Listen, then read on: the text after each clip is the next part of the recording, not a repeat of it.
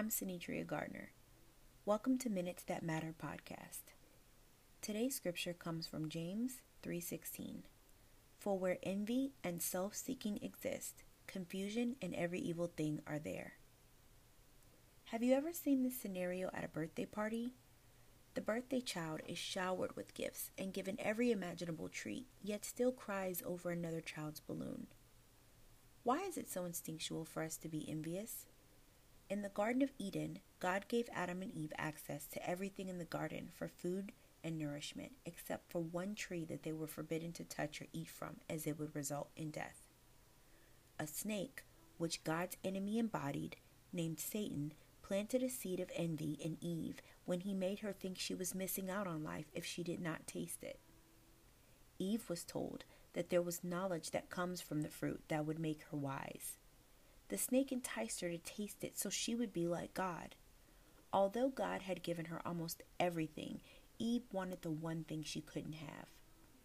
Just like the birthday child, who was given so much and still wanted what did not belong to him, Eve could not take the thought of being left out.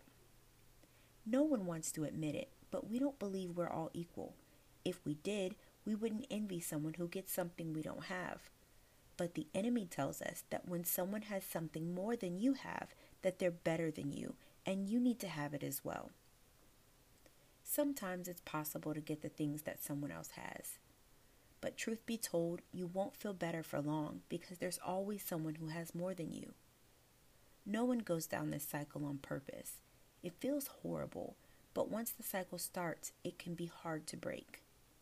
We see this when Adam and Eve have two sons named Cain and Abel.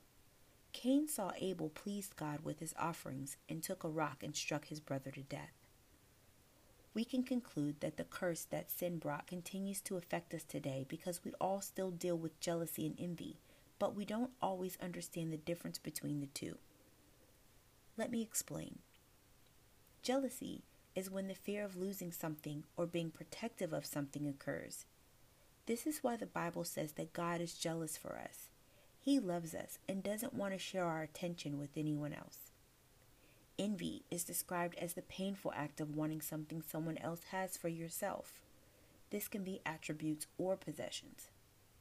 Envy robs us of the things that are most precious to us. Eve was robbed of her innocence and her son, and Cain was robbed of a brother. And we are robbed of many things, such as joy, peace, gratefulness, opportunities, and more. Don't let the enemy take anything else from you due to envy and covetousness. We are all God's children. If you desire good things for your children, it's no wonder that God desires good things for his. Let us pray. Father God, we thank you for your word today. We thank you for your conviction and allowing us to hear from you so that we would understand the difference between right and wrong. We pray that you would show us where we need to repent for decisions that we've made in our past that were fueled by envy. We pray that you give us wisdom and discernment to make good decisions for the future. And we bind the spirit of envy that will cripple us and keep us from prospering. In Jesus' name we pray. Amen.